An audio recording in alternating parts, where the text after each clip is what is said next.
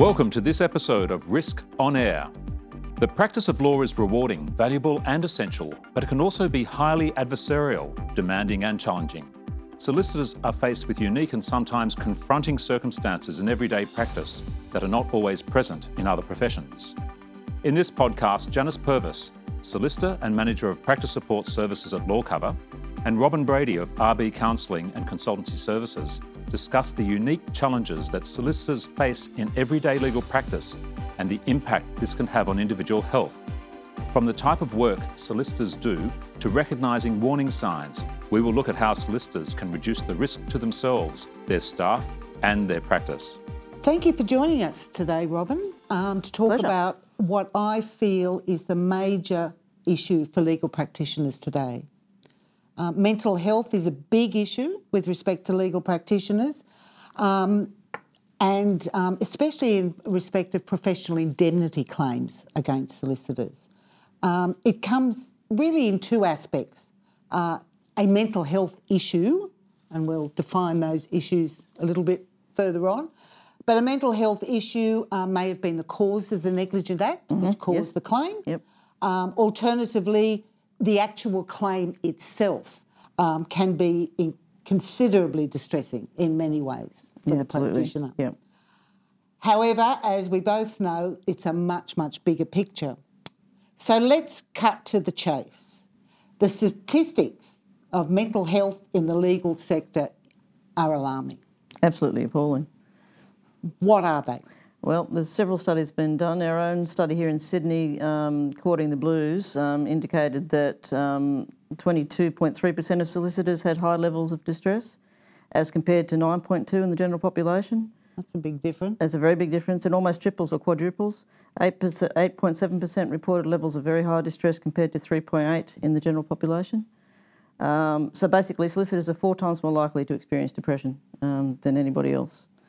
The UK Bar's recent survey indicated that 69% of their barristers felt isolated and wouldn't know who to go to when they're distressed. And the American Bar Association also found that 23% of their solicitors were reporting high levels of distress. Same thing in England. Wherever you survey it, they're in trouble. So it's really a worldwide issue. Absolutely. It's not just an Australian issue. It's not just to do with our particular legal system. No.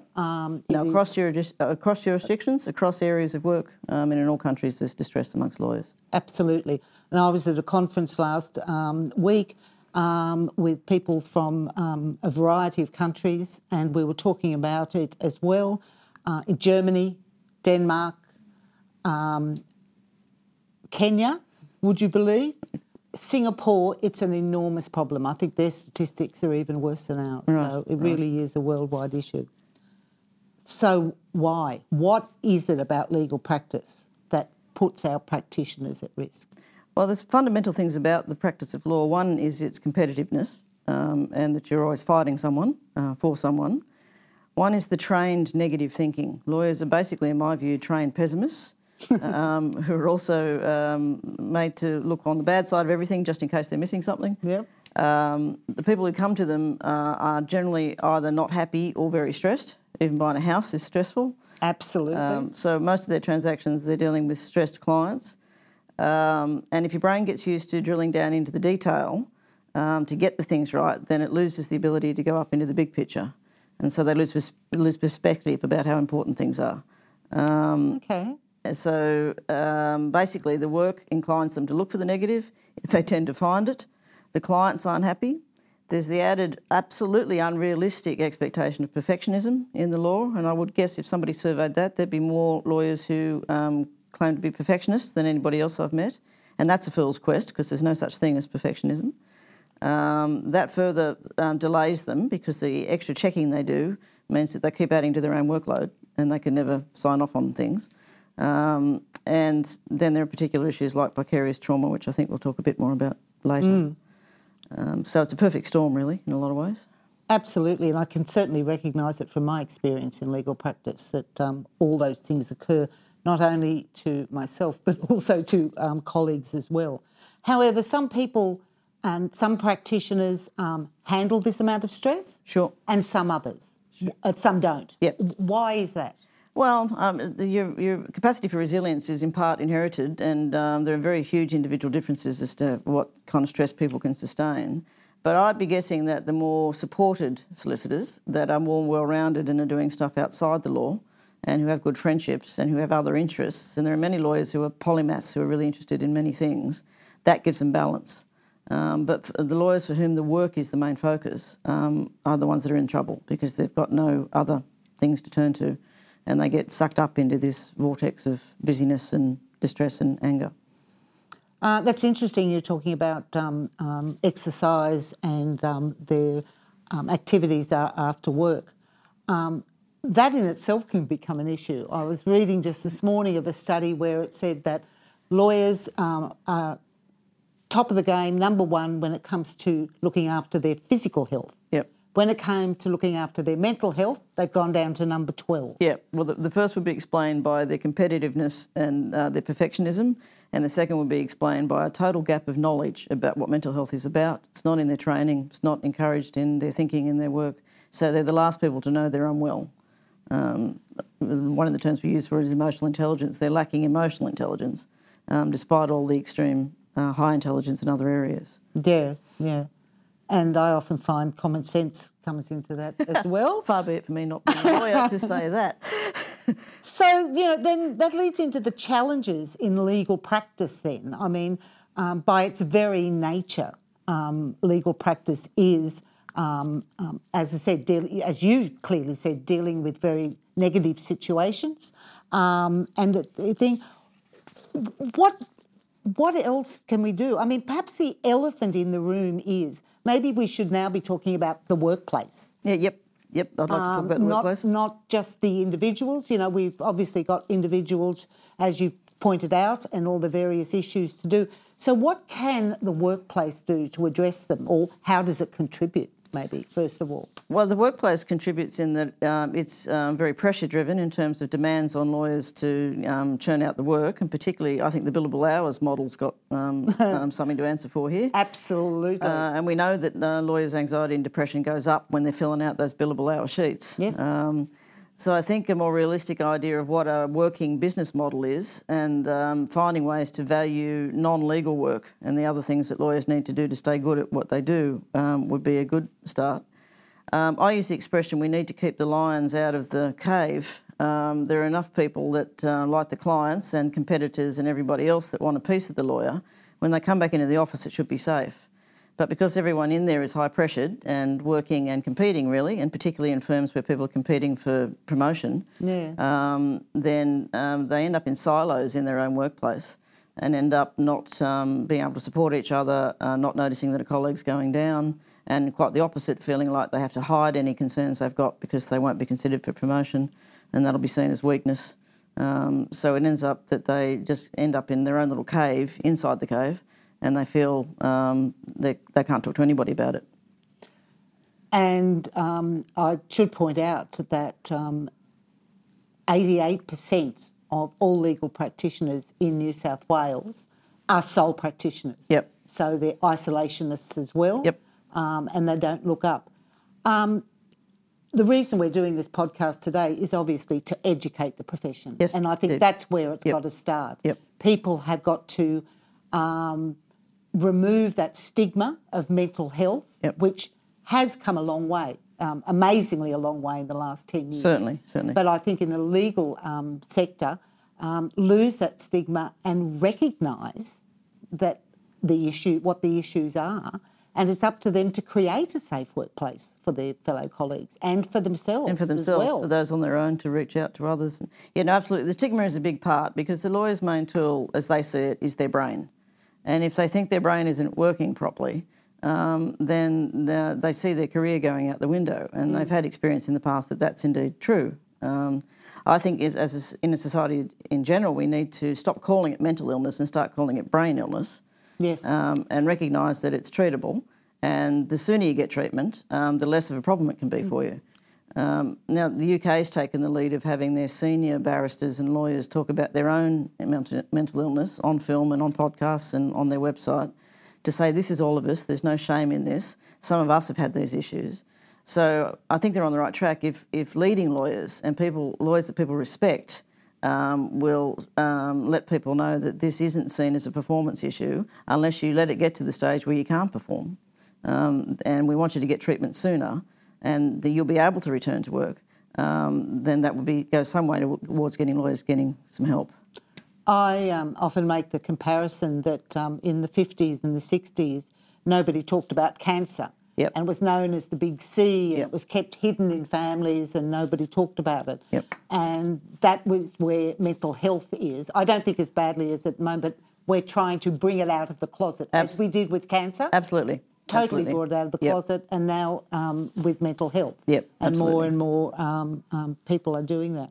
But your other point of the isolation of the isolated practitioner and that figure from the UK bar as well, we need to find a way for lawyers to have supportive relationships both within the workplace and outside. So we need to get creative that maybe your sole practitioner joins up with the other business people around his town, like the chemist and the news agency man and somebody else, and he has a group of people that he could meet with. Or he finds a mentor.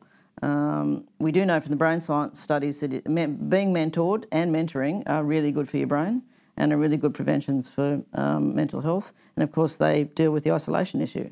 So finding a way for lawyers both within their workplaces and elsewhere to form supportive relationships where they're on both sides of that relationship would be a really big help. I find it really interesting that you commented because rural practitioners, of course, have their own issues. In the Yes, fact that, indeed. Yes, you know, yes. they're the only one in Yes, town. yes. Or if they're not the only one in town, they're competing with the others in town. Yes. And small towns, as we know.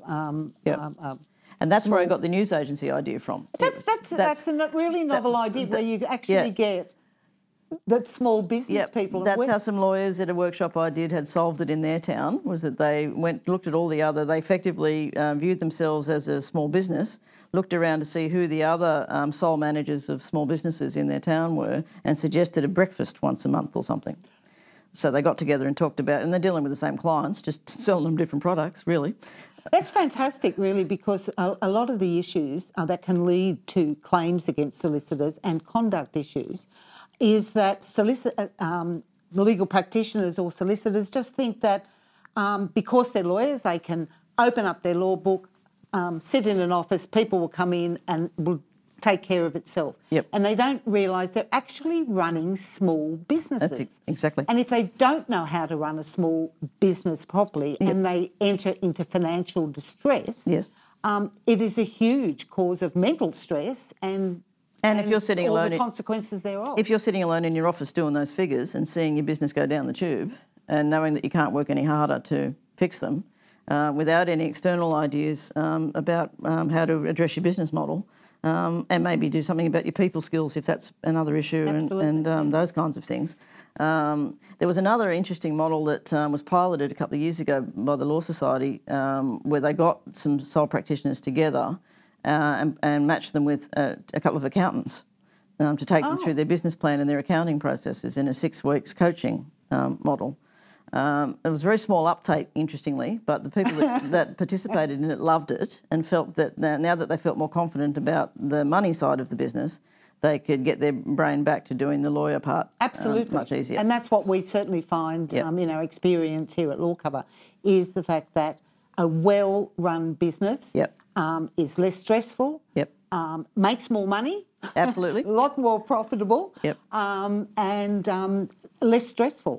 And therefore, obviously enjoying their work more, and it flows on through their family. And I think it's certainly very, very evident. Absolutely. Right. So you mentioned previously vicarious trauma. Yes.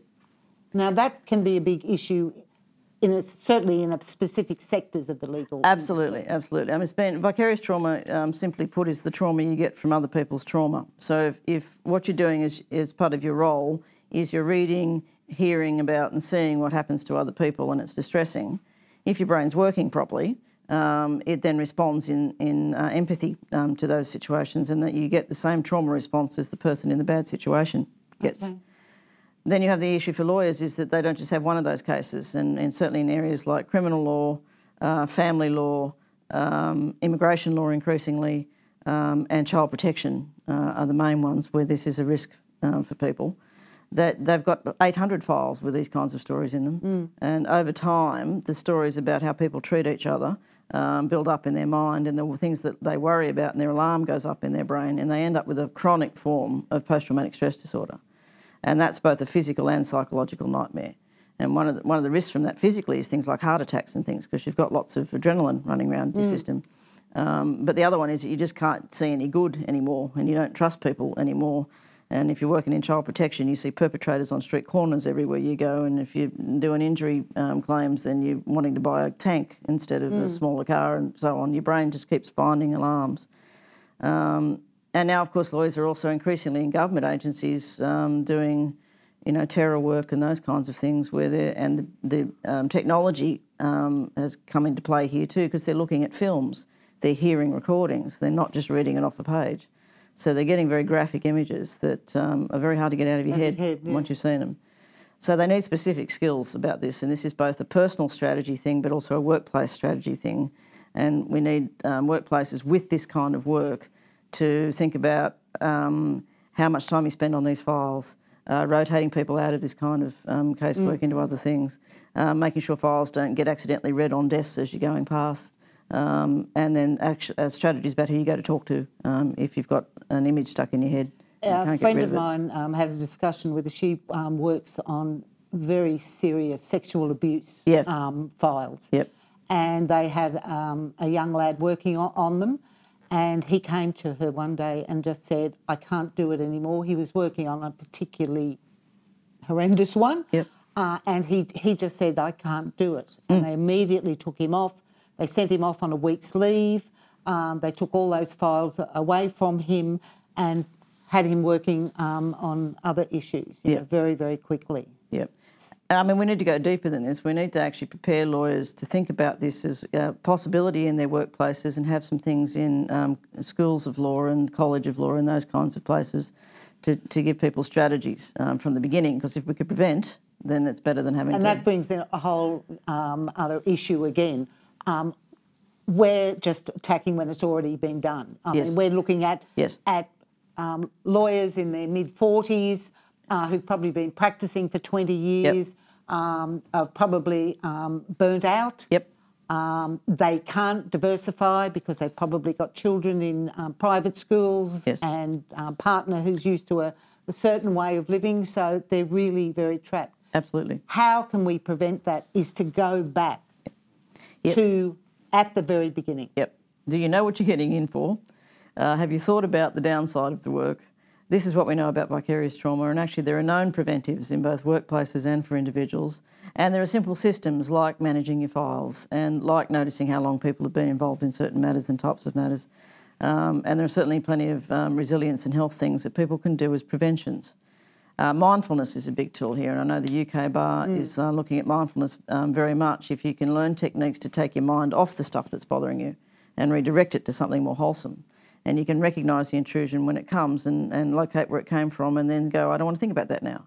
And there are actual skills you can learn to turn that stuff down in your brain and get your brain focusing on the more wholesome things when you're not having to think about them. So we need a kind of bigger mindset about, we need to expect that this will injure lawyers. And the technology is just making it a bigger issue because of the presence of those graphic images that this is new. We've never had this kind of evidence for lawyers to trawl through before. So we need to be anticipating it in our education and in our ongoing College of Law and Education programs and in workplace policies. As how we deal with it. And in a lot of the practical legal training courses that lawyers have to do in order to be admitted, I know many of them now have resilience courses and are very well aware of it. Several years ago, I know there was a study out of one of a Sydney university who said that 41% of all law students suffered depression. Yes. And that is frightening. Yes, absolutely. So, I mean, if you right at the very beginning, you're not going to get any better. Well, for all the reasons, as you go along. For all the reasons we've described, we're asking lawyers to deal with mankind when it's unhappy or it can't make its own deal. We're asking them to work long hours. We're asking them to be combative most of their day. And then in some sections of the law, we're asking them to be confronted with terrible images or stories about what people can do to one another. The educators have got to get their heads around this. And actually what may happen then is it'll address another problem, is that some law students will then go, actually, I don't really want to do that. Absolutely. And they'll redirect into another course before they come out as a lawyer and be one of the lawyers with a 1 in 20 chance of getting a job when they graduate, which is a whole other discussion. Absolutely. Well, I tell the story of a young girl who came out of university. She started in one of the mid-tier firms. Brilliant girl, smart worker, everything. She had an anxiety problem though, and the billable hours got to her. Yeah. The billable Absolutely. hours. She came to the conclusion she would just have to leave the legal industry altogether. Yep. However, it was then possible to find her an in-house job without billable hours Yep. in a very interesting section of the law, and she's thriving. Yep. Absolutely thriving. Yep. So See, this is where the perfectionist mindset of lawyers can get them into trouble. They're all or nothing and they throw the baby out with the bathwater. yeah, And if we could teach them from the very beginning, you can change to another course if you want. You can get some other skills. You need to add these. If you don't like the law you're doing now, look around. There's plenty of other kinds of law. You can move across sections of the legal community. Or actually, it seems like there's a really good pathway to stand-up comedy if you can't stand it anymore. Because Absolutely. there's an awful lot of lawyers who've ended up there. And There are, aren't there? Not a bad place to take a dark sense of humour when you think about it. and they turn up at a lot of the legal conferences as well. That's right, They're very popular, so they obviously don't have any problems getting work. Exactly, exactly. Okay, so what can, if we get down to the very basics, a legal practitioner is feeling things aren't going well. What can he do? He needs to talk to someone else about what he's feeling. If he's got a trusted colleague or a trusted family member or his GP, just goes along and tells someone what he's feeling, gets it outside his own head and gets reflections back from someone who knows him or her about what they see happening for them. And then so usually quite often that'll fix the problem actually, because they'll answer their own question while they're talking out loud about it. Well, you just got to get out of your own head to do that. Or get a referral from your GP or through the many places that the Law Society and other agencies have got up there on websites to get yourself some counselling sooner rather than later, to get to the point of the problem and get yourself some strategies. And actually, if you're a social worker or a psychologist, you'd be going to see a counsellor on a regular basis for your whole working career if you wanted to keep yourself well. And I think the law needs to think about that. And the Law Society has been on the front foot. Absolutely. And there is a lot of information on their website. Absolutely. There are very easy to just Google or go to their website, or, for instance, even to our website, Yep. where we have a copy of your book, which I highly recommend to the listeners. The information is there. Absolutely. But it's recognition within themselves. And that usually means a supportive relationship too. It means that an isolated lawyer is going to find it hard to get themselves support. So this is where the other side of it is, I think we really need to actively look at mentoring. And supportive relationships are a group of people you're meeting with where they notice you go down, because it's usually someone else notices you go down before you do. And that's what I was coming to, is what are the signs that you will see in people, in your colleagues, that may start alarm bells ringing? Well, if you line it up with a normal stress response, which is what this is a version of, fight, flight or fright, you'll see some lawyers having trouble getting to work on time and trying to avoid certain matters and avoid certain situations that are causing them stress and keep getting themselves in more trouble. They'll be sleeping in because they won't have slept well the night before. They'll look tired. They'll be either disparaging clients or the work, or locked in their office not talking to anybody. Physical appearance is another indicator. Some people stop shaving, put two wrong socks on together. They're not paying attention to how they're putting themselves together in the morning. Okay. And many lawyers, of course, go for drugs and alcohol and gambling, and shall we say inappropriate relationships. So they're going for comfort things. So if you notice that lawyers are in some financial trouble now, they might be quietly gambling somewhere if they're smelling of alcohol when they come into work in the morning. And if they're isolating themselves both from friends and family, they're all major warning signs. What if you see these warning signs in your colleague? How do you go about addressing it? Well, it depends on your relationship with a colleague to a degree. There's a push in the mental health world of the Are You OK Day, which is encouraging everyone to ask everybody working around them, are you okay? Yes. If you feel you have the relationship with the person, you simply ask them if they're okay, or approach them and say, I'm a little concerned about you. Have you noticed? If you don't feel you've got that relationship or you're not senior enough, then speaking to a senior colleague of the person and expressing your concerns in terms of what you're seeing, what's actually worrying you, whether there's performance issue drop-offs or they're quiet in meetings or their demeanour has changed, and try and enlist the help of a third person to get the person to help. There's this very secret, covert way. Somebody did it once, which I liked a lot. She got some brochures from Beyond Blue and all of the depression and anxiety organisations, put them in a brown envelope, quietly slipped them to a colleague she was worried about during the day. Nothing was said. Oh, that's brilliant. Absolutely. 3 months later, the lady said, thanks for that envelope, it was very helpful. No words were actually exchanged between the two, but the woman got the information she needed to get the help. And that's it. It's getting the info. It's first. It's getting the realisation, the self-actualisation, yes, and getting the information. Yes. Because the help is there, absolutely, all over the place. Absolutely. There are techniques. Yep. There are all sorts of things. Absolutely. And of course, the people who actually don't get the help, and do we dare mention again another elephant in the room: suicide. Yes. Yes. The statistics and experience in that in the legal practice, I think, shines. Yeah, lawyers are killing themselves in higher numbers than any other profession and have been for quite some time. Most of those suicides come as a surprise to people. They often come in the middle of cases. They often come with careful arrangement of family things, and then the person does the act. Lawyers are very good at masks. They put masks on in front of their clients, they put masks on in court, and they put masks on that deter family and friends from knowing. So this again is why regular discussions before people are unwell, and resilience and well-being being a normal part of a lawyer's discussion, both at work and at home, and noticing small changes is really important. Because when the person themselves is sliding, they come to desperate measures alone, and then they are very good at covering up to the people around them so that nobody knows how distressed they are. And then that just leaves everyone behind them really distressed and feeling guilty and traumatised. So I think John Brogden talks about this. Yes. And he talks about the fact that he didn't know he was going to try and kill himself until he was in the act. Okay. He didn't get up that morning thinking, I'm going to kill myself today. Yeah. But the distress he was in and the escalating circumstances that were happening, he was the last person to know how distressed he was.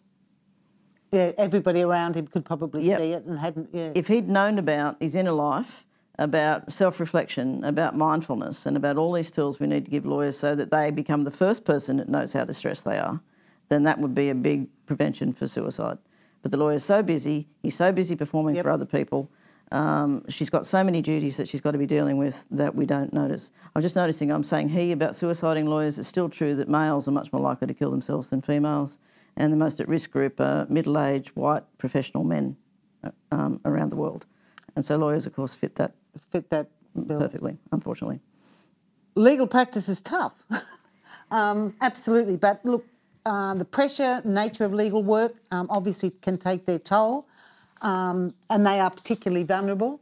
However, being alert to the challenges and everyday risks associated with this work, speaking up and knowing how to respond, and you've given us some wonderful, wonderful tips here today. And it's certainly LawCover's view that we really want to go out there as well and shout it from the rooftops, the mental health message. And can we add? Absolutely. That what the lawyers do is absolutely essential to society. They need to be prouder of their work than they are. We need to be prouder of what they do, and they need to look again to see the good things that drew them to the law and what keeps them there, and that will fuel their passion. Because we can't do without lawyers. And they do an absolutely essential job for the community, and I think that's been lost in all of the discussion. They need to be proud of what they do. That's a pretty good antidote to anxiety and depression. No more lawyer jokes. No more lawyer jokes, yeah. I think that might be a good place to end it. Thank you very much, Robin. That's a pleasure. Thanks for listening to Risk on Air by LawCover. Join us for the next episode and subscribe to stay up to date. For cases and references mentioned in each podcast, visit lawcover.com.au.